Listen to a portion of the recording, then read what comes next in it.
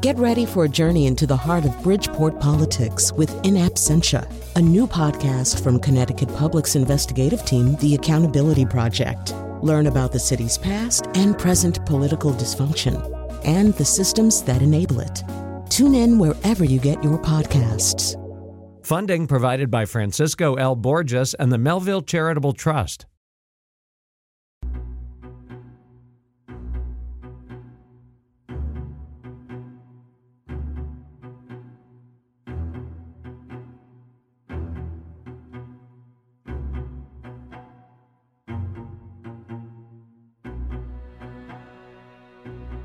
All right, we don't want to waste any more time here. We have a lot of talking to do here. We've got a great panel to do it. Welcome to The Nose, our weekly cultural roundtable. Jim Chapdelaine is an Emmy Award-winning musician, producer, composer, recording engineer, patient advocate for people with rare cancers. Rich Holland is a principal and design director at CoLab. Irene Papoulis is a lecturer at the Alan K. Smith Center for Writing and Rhetoric at Trinity College.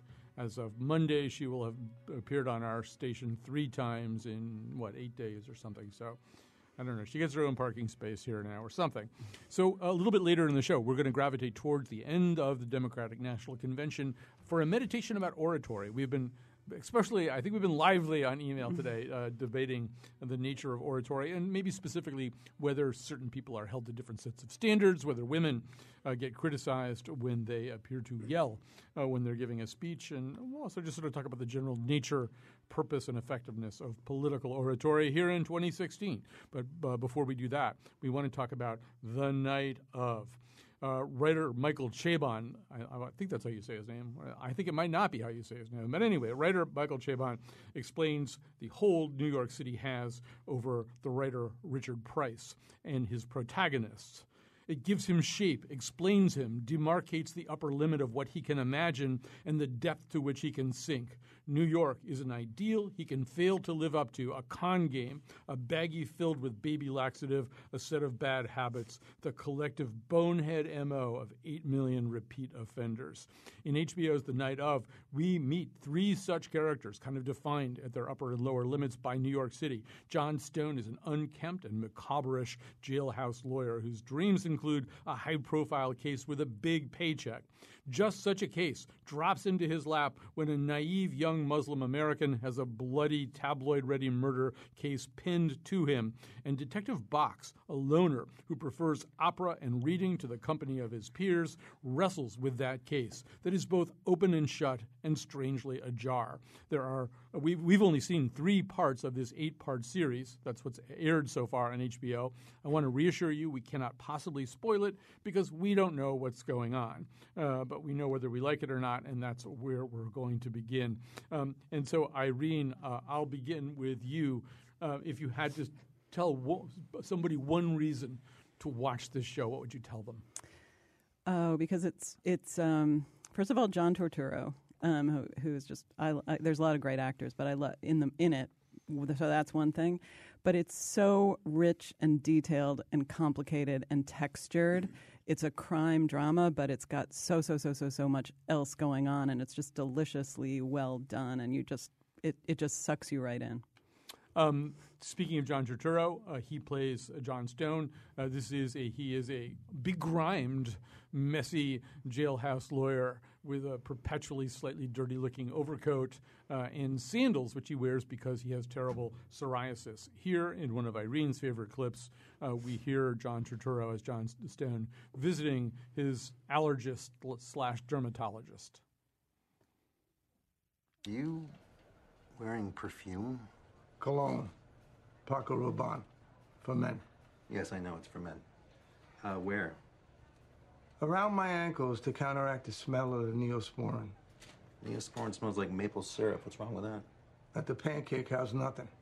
And if I told you it's an allergic reaction to cologne that's hastening the spread? Then that would be ironic. Taking your antihistamines? I can't. They knocked me out halfway into the next day. Do you want to get better or not? I do. I just throw out the Paco Rabanne and the Chopsticks. Start taking your antihistamines. Pick up some Saran wrap and Crisco. Apply a large dollop to each foot morning and night and wrap them up. You're kidding, right? I can't walk around in public like that. Saran wrap is clear. No one will even notice. Do it, come back and see me in a week, and we will marvel together at the improvement. Why not some WD-40 in a Glad cinch sack? So, Jim Chapdelaine, poor John Stone, the chopsticks to which the doctor refers are these ever-present chopsticks with which he scratches himself in hard-to-reach places, either his back or some little cranny of his sandals that he wants to get into. And somehow or other, this psoriasis, I don't know, I have all kinds of ideas personally about what it is as a working metaphor. But there's a way in which this guy's outsider and really outcast status is driven home by this disorder. Well, it certainly amplifies everything that he is. And I was thinking as you introduced these characters, when you got to Box, the opera-loving, contrarian detective, that in lesser hands, lesser actors, these could be cartoonish figures. Let's just give the lawyer psoriasis. Let's make this guy an opera lover, and they're not at all. Turturro just sort of totally inhabits that to the point where when he goes to the 12-step program for people or whatever, the support group for psoriasis people, psoriasis or us, I think that's actually one of the first times we see people laughing. It's the moment of humor. I was kind of waiting for a long time. Do these people laugh, or is this like really grim world that they inhabit, devoid of humor? But it's not. It's just sort of jailhouse humor. Do they really even have self-help groups for psoriasis? I would think. Well, if you've ever seen somebody with really bad or known somebody, it can be crippling. It's torture. For people. Yeah. Anything that itches Right. is private torture. Yeah. So, Rich, we've got three outsiders here. Really, Detective Box is this guy whose erudition seems to place him apart from the rest of the cops around him. But the real outsider is Nazir Khan, this very young guy, but old enough to be an adult in the jail system, who, in a momentary act of slight rebellion, borrows his father's taxi cab for a night on the town, and the night on the town just goes right off the rails, and he winds up with this murder pinned to him. But we really do see in the depiction of both Nas and his parents what it really means to be an outsider in America in 2016. And the interesting thing about this character for me is that I'm watching him slowly grow to rebel against that outside position.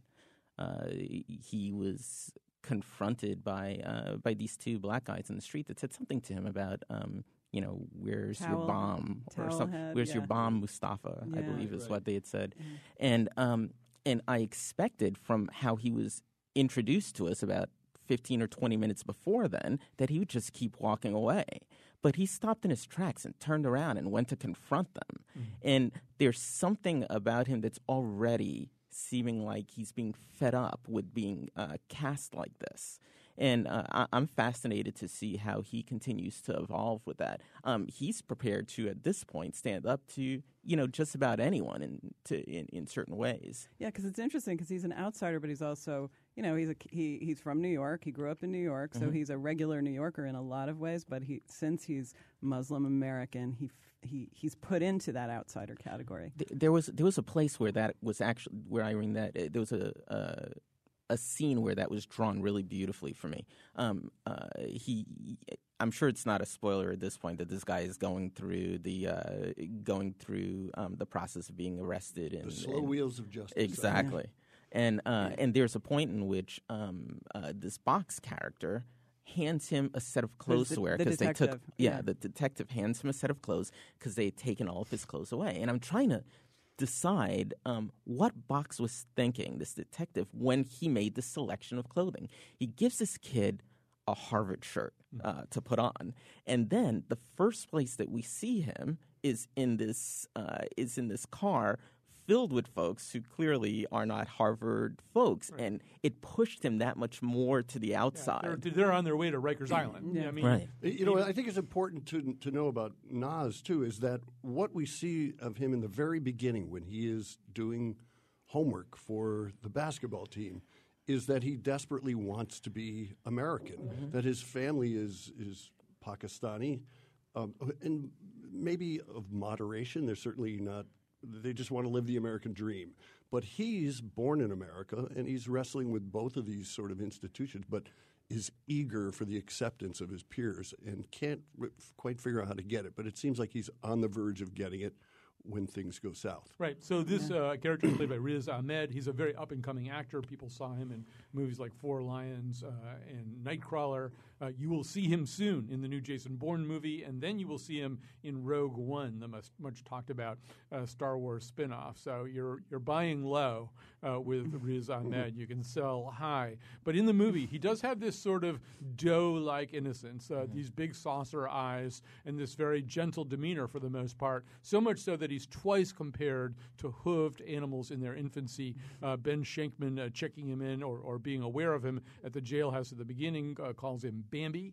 And at another point, Michael Kenneth Williams, who we talked about last week, Michael Kenneth Williams, so amazing as Omar on The Wire, and Chalky White in Boardwalk Empire, now plays this kind of king of Rikers Island and gives a speech to young Riz Ahmed, playing Naz, about another kind of hoofed infant animal. Your people eat veal, right? Sometimes. But only blessed, right? I respect that. Thank you. Listen to you. I'm a polite.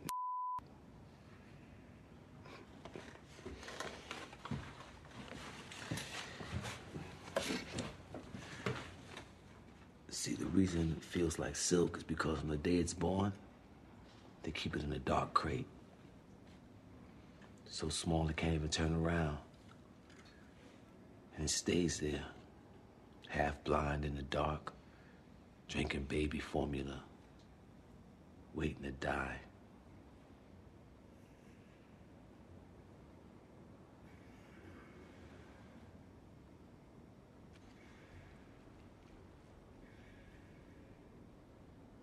There are some bad people in here, but I could protect you. Nasir, do you want my protection? Or do you prefer dead in the shower with your brains bashed in, guts on the floor?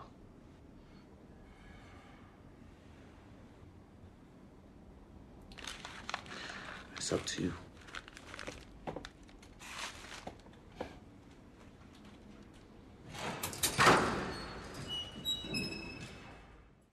So in just a couple of seconds, I want to turn Jim and Rich both loose on some of the design and lighting and look of this and sound of this thing. But before we do that, we really do have to talk about Richard Price. Richard Price, an amazing novelist and then a guy who launched himself into the world of screenwriting, famously wrote The Color of Money's screenplay and then Sea of Love, but really became known for The Wire. The Wire, where he didn't write every episode, but he wrote enough of them so that his dialogue signature is all over that series, and it's all over this series. And Irene, he's always looking for that sweet spot, right? The sweet spot between the way people talk in natural urban environments and then a kind of eloquence that he wants them to have without it seeming forced.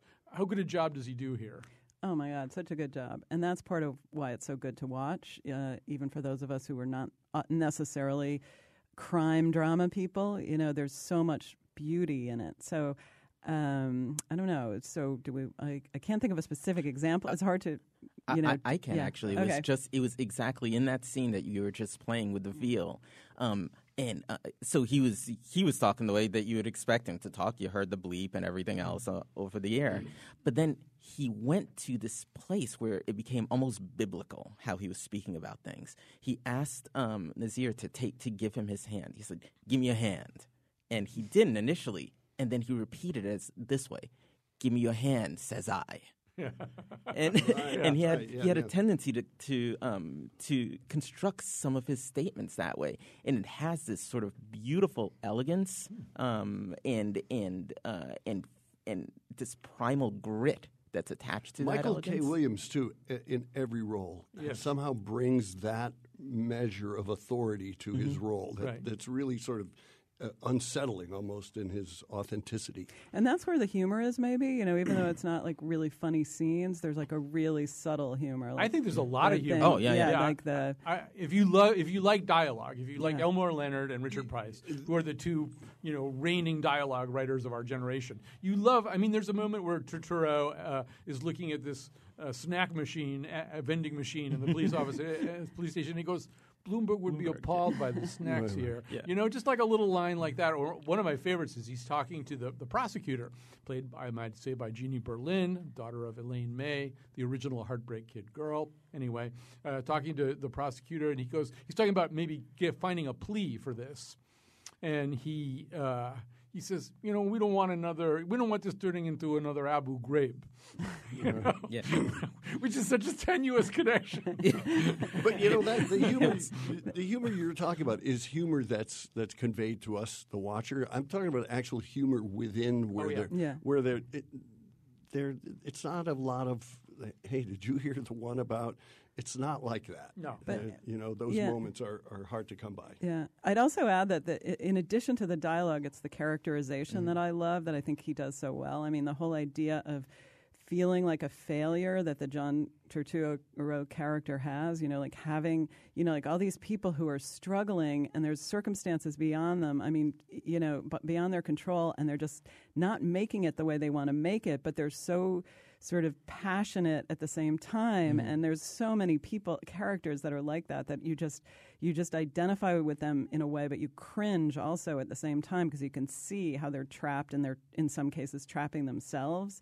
It's such a beautiful characterization, and they keep breaking out of that trap too, which to me is the lovely part of it. And that's the one thing that I'm noticing between John and his client, that they seem initially to be on opposite ends of the spectrum, right? Where, you know, one's this highly cynical, crass kind of guy, and on the other end is this Bambi, naive Bambi, sweet kid. And I'm watching them kind of move closer to the center, sort of like draw each other out of their extremes. There was a conversation that they had about the detective, which to me was my favorite line in this entire piece. Where John Turturro was trying to get this kid to stop talking to the detective, and you know, and I get the sense that this kid thinks that he could one up the detective and charm him into trusting and or tell him the truth. He can tell him the truth. I'm not so sure about that yet. Which is the nice thing about this. I'm not sure about anything yet, right? Yeah, right.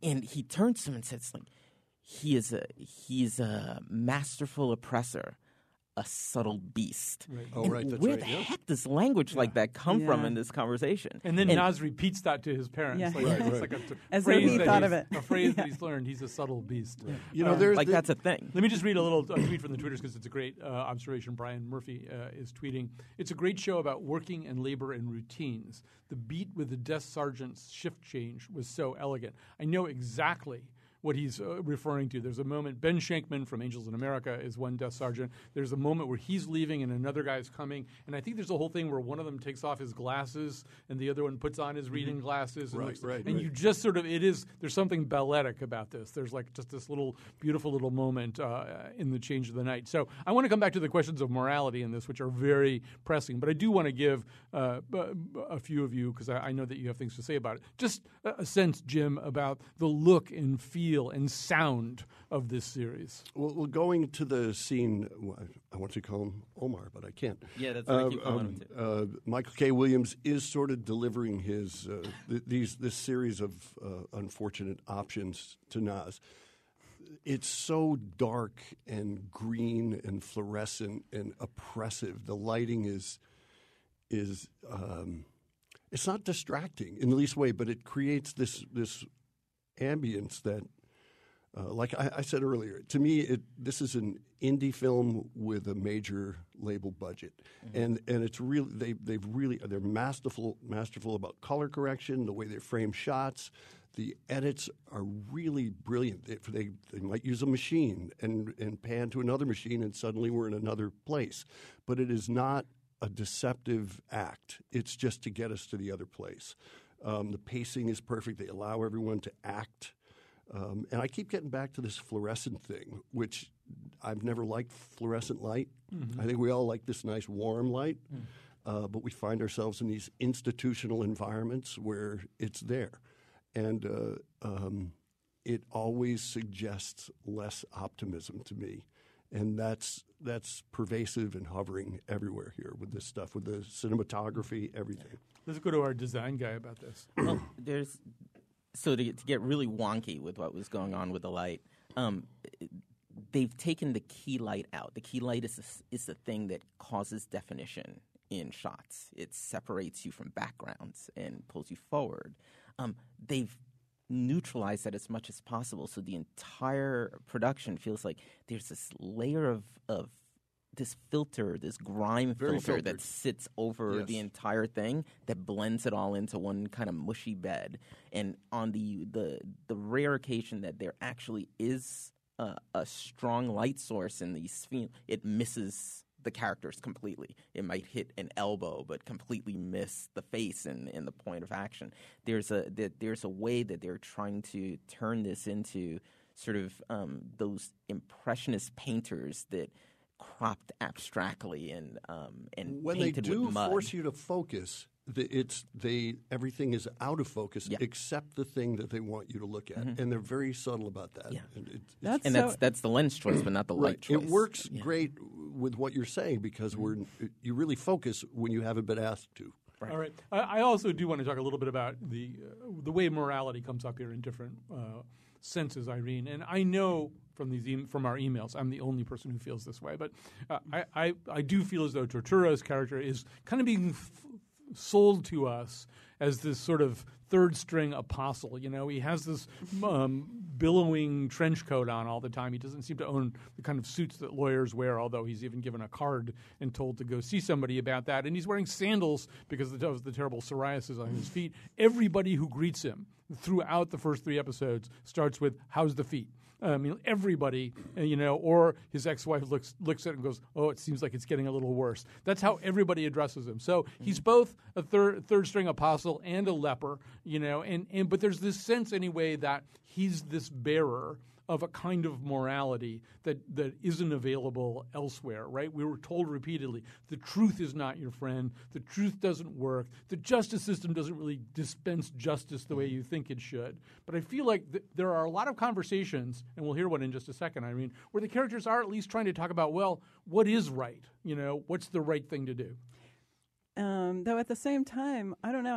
I feel like I'm not. He first seems to be that way, but then I feel like, at least for me as a viewer, I start to think, wait a minute, is he really the moral center, or is he corrupt? And then I sort of went back up, and I've gone on this sine curve of thoughts about that. So I think that's part of why it's interesting too, in terms of we don't necessarily know. And so there's that element of plot, too. Mm-hmm. That's another thing about Richard Price. Like, you don't really know. He sort of keeps you going. He keeps, jerks you around from one thing to the other. Like, where is the moral center? Right. He's an imperfect apostle. He's a grasping, concupiscent apostle. The apostle concupiscent. But to your point, Colin, he's the way this script is written, I'm not being given nearly enough language to understand who these people are. So I'm watching shots and what's in the shots to try to get the cues that I need. And also the music. And to your point, Colin,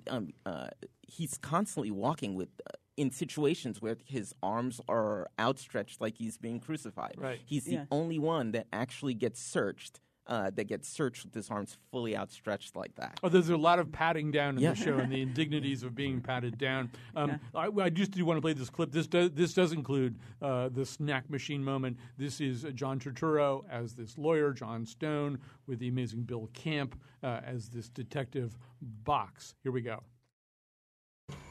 How's the feet? Embarrassing. Thanks for asking. How's the investigation? Clearer by the minute. Oh, I doubt that. I want to talk to the boy again. Yeah. I want to live forever. I'd ask. You did. But did you before? Didn't have to before. You hadn't swooped down on him yet. Swooped? That's a strong word. I feel for him. I'm sure you do. I do. I let him talk to his distraught parents. Yeah? You tape it? This is a little out of your league, isn't it, John? Bloomberg would have been appalled by the snacks here. You're not going to get rich off it, but that's what you're thinking. Going to be the shortest trial in history. Yeah? Is that why you haven't charged him? Doesn't feel right for it, does he? Something in your gut isn't liking him for this, and you can't bring yourself to pull a switch.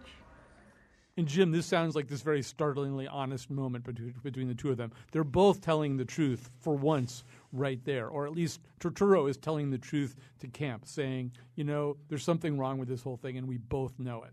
Yeah, no doubt. That's a key moment of, I guess that would be a little bit of a come-to-Jesus moment for both of them. I think they both want to tell the truth. They both have their own truth, but they both have a job to do. And I don't want to say what I hope Detective Box is going to do. Naturally, I hope he's going to evolve into this thing correctly, but I don't expect him to, because that's not his job.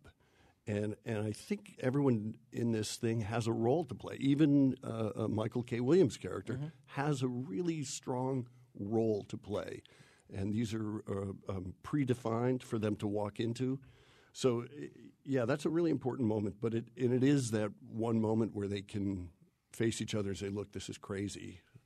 And but off we go. And we really don't know what's going to happen. I mean, it's not the kind of thing that you can predict by watching it. And that's another thing I love about it. Like, we don't know if he's going to end, what's going to happen.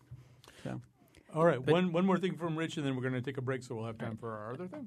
But in terms of the issue of morality, there's this thing that's what seemed to happen in that scene and is happening in other scenes is that I'm not clear what their compass really is.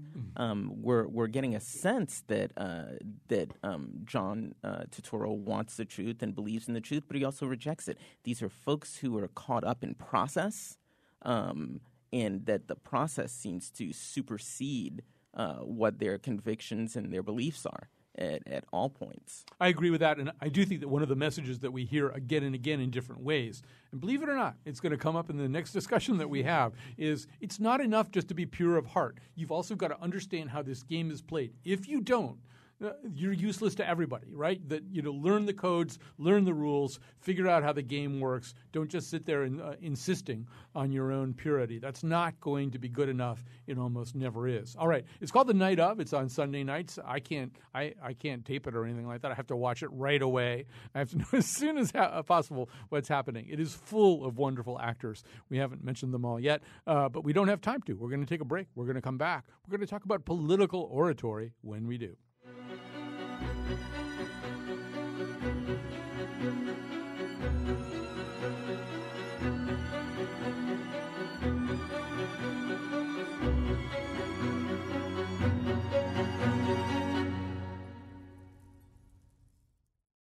All right, we are back. This is The Nose, and they're so excited to talk about The Night Of that they can't stop during the break. It is the kind of thing when you really want to talk to other people about it once you see it. With us, Jim Chapdelaine, a musician and producer extraordinaire, Rich Holland, principal and design director at CoLab, Irene Papoulis from Trinity College. You can hear her again on Monday. She'll be talking about Losers and Losing with Brian Slattery. Irene's chair actually has her name on the back. That's right. She's getting one of those little canvas director's chairs. No, it's just I'm an expert on losers. Yeah. Actually, really, if there were no other reason to tune into Monday's show, Irene's soliloquy about how she identifies or why she identifies, speaking of outcasts, with Gregor Samsa from Kafka's Metamorphosis, is worth tuning in for. She also has an apple in her back. Right. I thought it was one of the funniest things. Maybe it's because I know you, but I thought it was just hilarious. So we recorded that a few days ago, and it's just great. Anyway, that's neither here nor there. It's time to talk about political oratory. Last night we wrapped up 4 days, really 8 days of conventions and political oratory and political speeches.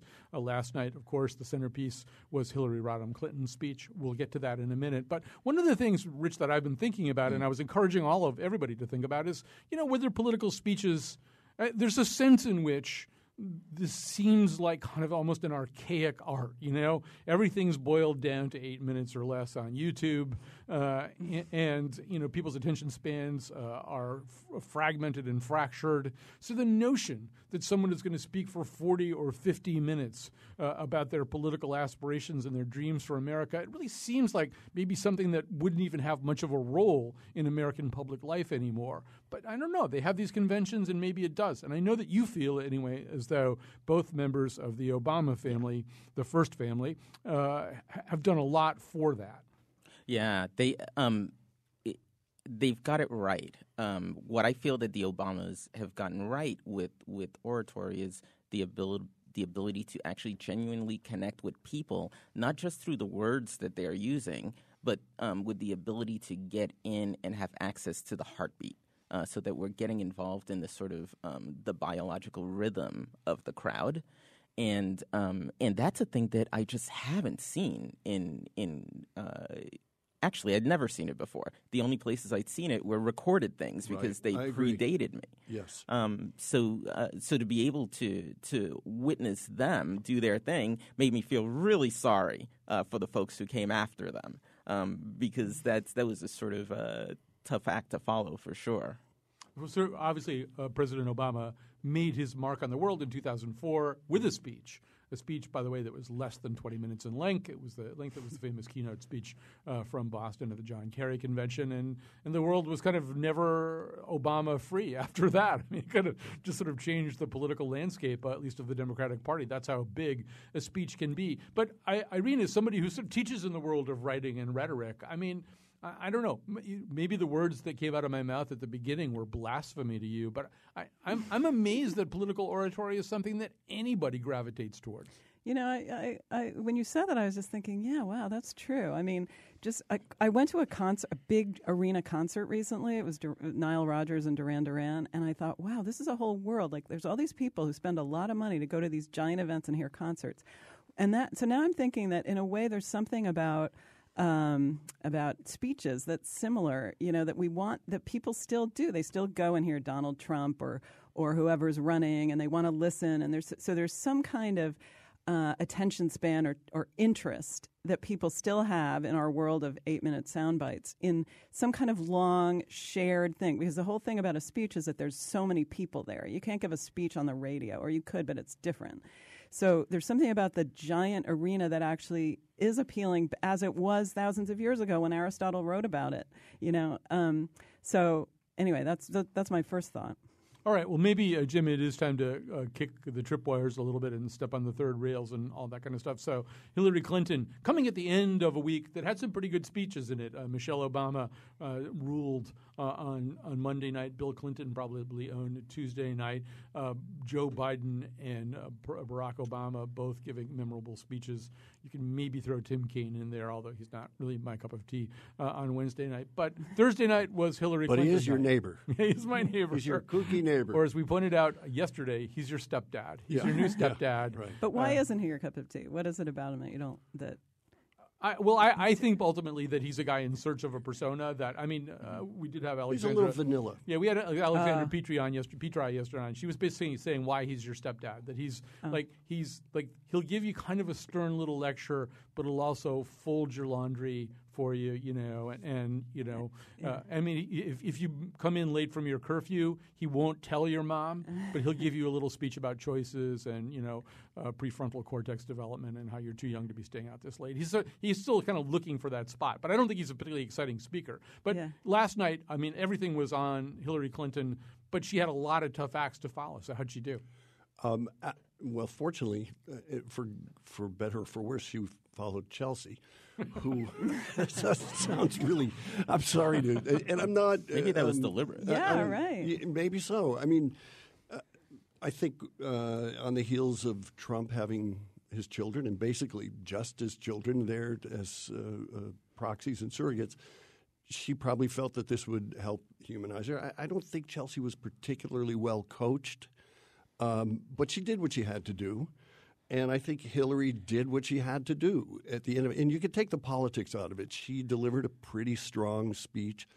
The problem, I think, for her is that the Obamas spoke at this, and their bar is so high in terms of having all these chops and everything. But to Richard's point, they have heart.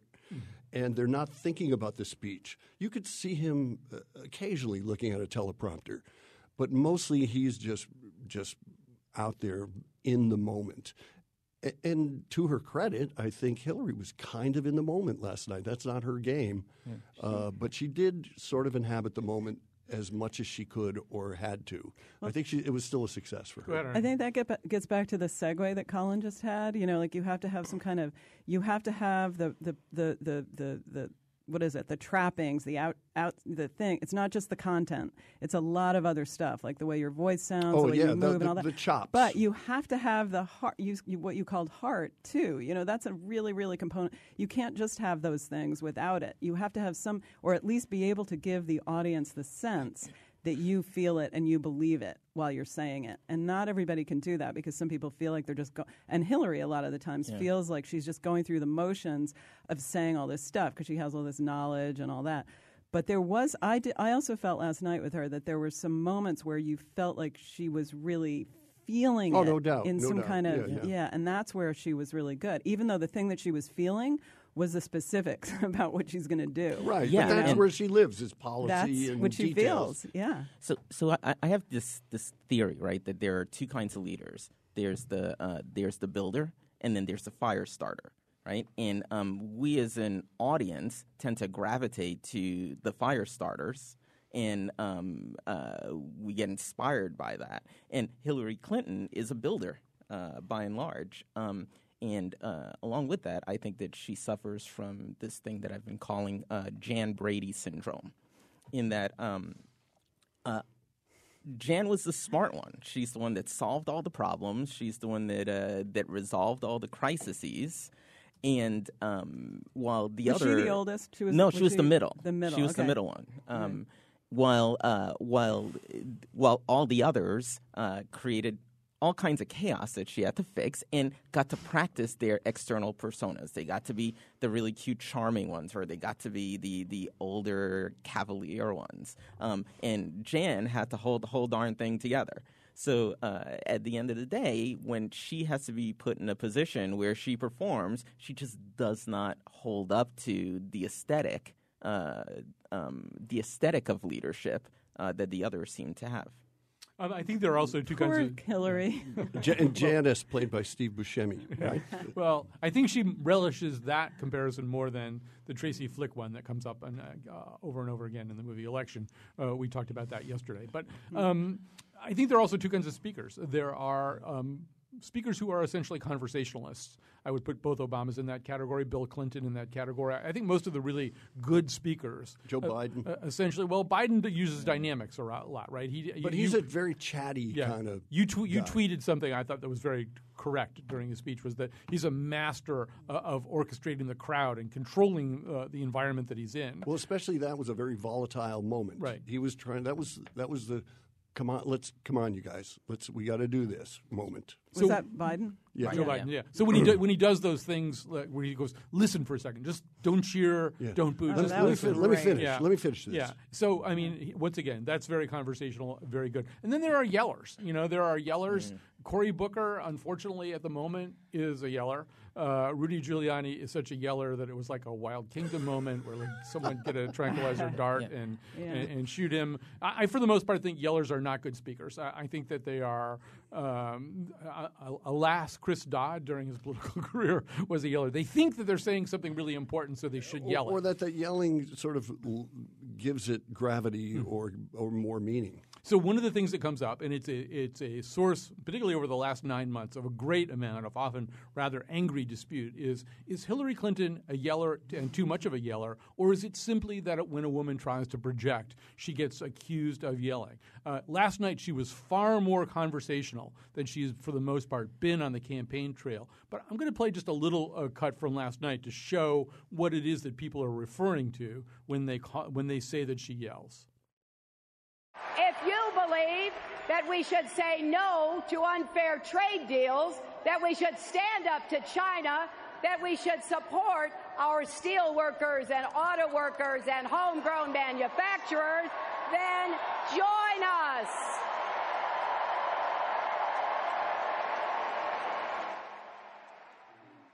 In her credit or in her defense, that was sort of an orchestrated build, where she was repeating the same refrain, join us, join us, join us.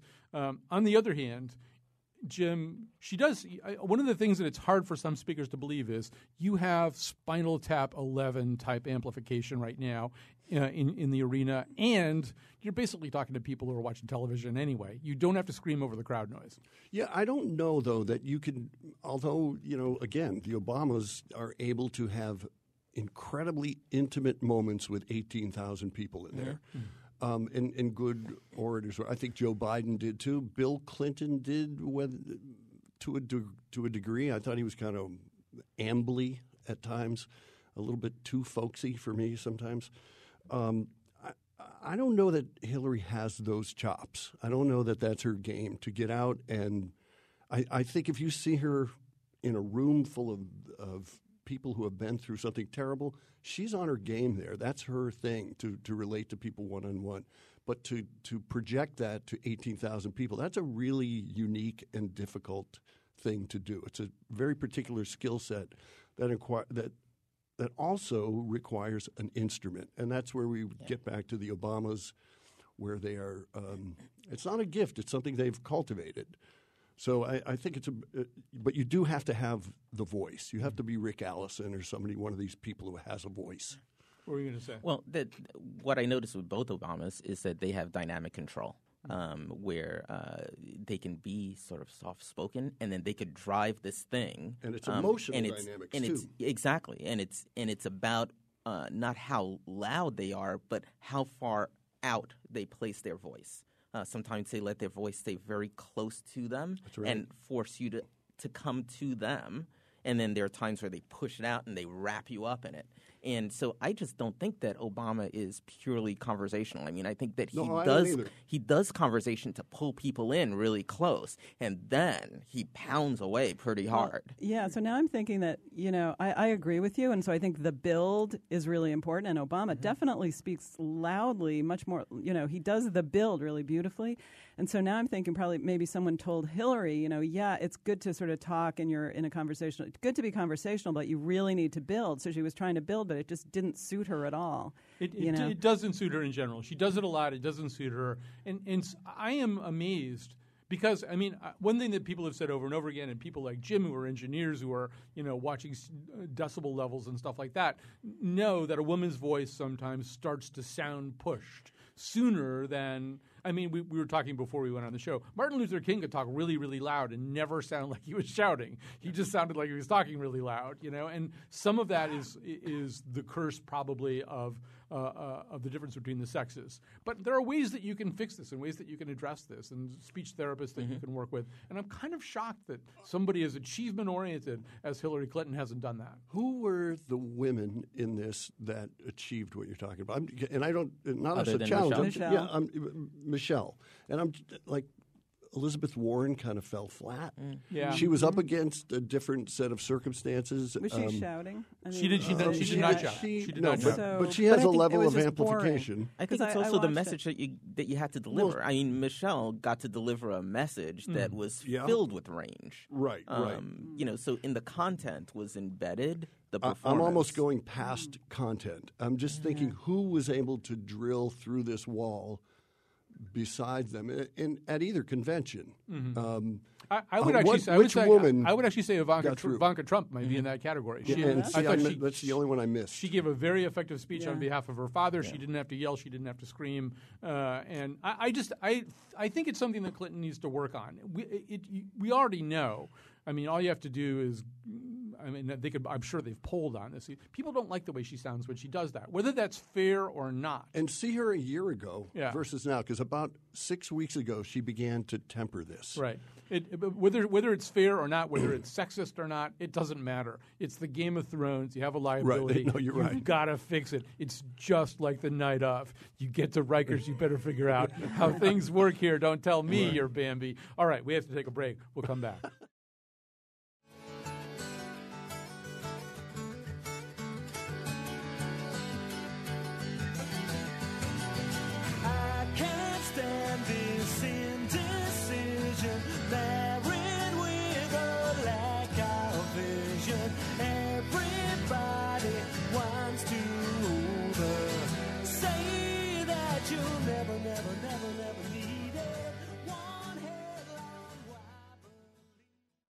All right, it's time for endorsements now. Rich Holland and Jim Chapdelaine and Irene Papoulis are all here. Actually, before we endorse, really quickly, best John Turturro role. Anybody have a favorite? I'll do mine right now. Herbie Stumple in Quiz Show. He's so great. Anybody else want to? Well, Do the Right Thing. Yeah, that's so what I was going to go with. Yeah, that would be maybe his. The classic. I liked him in Barton Fink. Oh, yeah. All right, so that we've done that. All right, give us your. Okay, so I one thing I didn't get to say is the Muslim guy whose son died in the war, who talked at the convention last night, was so good. The way he was he wasn't yelling at all, and he pulled out the Constitution from his. He was I think it's worth seeing him online if you haven't. He was total substance. Yeah. But I also want to endorse the actor that plays Naz's father, Peyman Moadi, and seeing movies that are not, that have subtitles. Like, so he's in A Separation and About Ellie. He's an Iranian actor, even though he's playing Pakistani in this, and he can sort of play But those two movies are so good that and his parts in those are so interesting that I recommend him. He is just terrific. Yeah, both directed by Farhadi, who's sort of the Scorsese of Iran. Go ahead, Jim. I have two things. One. There's a documentary called Miss Sharon Jones coming out about the Dap Kings and Sharon Jones wrestling with pancreatic cancer while still trying to be a vital performer. I've seen outtakes of it or clips of it, and it looks really compelling. It's sort of, I think it was made specifically for me. It's musical. It has cancer advocacy built into it. It's fascinating. I don't know if I'd tell everybody to rush out and read this, but I'm finding it an amazing book. It's by Steven Pinker. It's called The Better Angels of Our Nature, and it documents how we have far less violence and war in our society than we are led to believe by the media. And right now, the least of any time in our history, yet we have somebody who's running on a platform of this being the worst time in our history. So The Better Angels of Our Nature, I'm finding it fascinating. All right. Rich, what have you got for us? About last week, I think it was, about 900 people gathered at the Bushnell to hear Dr. Robert Putnam talk through the Hartford Foundation for Public Giving on the opportunity gap. And I can't remember sitting in an actual lecture and being so moved. I literally cried at parts of his conversation and was shaking throughout it for the scale of the responsibility that I feel at this point. And so I'm going to really strongly recommend that everybody go out and read his book. It's actually sitting on Hillary Clinton's nightstand. She's stating that it's one of her favorite books right now. This is the new book, right? Yeah. It's called Our Kids, The American Dream in Crisis by Dr. Robert D. Putnam. I was going to go to that lecture, but I knew I could get a bowling lane really easily that night, with him speaking. So I thought, let's take advantage. Bowling alone, he wrote. You got to line your ducks up. It'll be so. Duck pins. I'm going to very quickly endorse. We're going to plan a much bigger show about this for September 8th, which is the 50th anniversary of Star Trek. But the new Star Trek movie is actually really good. It gets, or not really good. It's like a B+ kind of movie, but it gets the thing that filmmakers miss about Star Trek, which is it's a workplace drama. It's about a diverse bunch of people who have to work together and tolerate each other's diversity and even exploit each other's diversity for a common gain. So they kind of get that right. I was thrilled by that. I would also encourage people, apropos of the night of, to read one of Richard Price's novels. You can kind of take your pick. I happen to like a book called The Lush Life, which is set in the Lower East Side, but Clockers is probably the most famous one. The Wanderers was his first one. Samaritan, which I haven't read, is maybe the one that I might tackle next. I also will endorse quickly the work of Bill Camp, one of the actors that we were talking about there. When you watch Birdland and you see Michael Keaton walk by this madman on the street reciting a Shakespeare soliloquy, that's Bill Camp, and he's kind of turned into this actor's actor. You can see him in lots of other things. I just saw him in a very interesting Michael Shannon movie called Midnight Special. I also saw him on Broadway in The Crucible. So watch for Bill Camp. He gives really good performances. He's about the opposite of a glamorous actor, but he's just did I not say Birdman? I said Birdman. Okay. So anyway, we're done. Thank you very much. Irene Papoulis, Rich Holland, Jim Chapdelaine. We'll be back on Monday with Losers and Losing. Burning, I already said that one. Avon, Farmington, yeah, yeah, yeah, yeah, yeah, yeah. On the radio.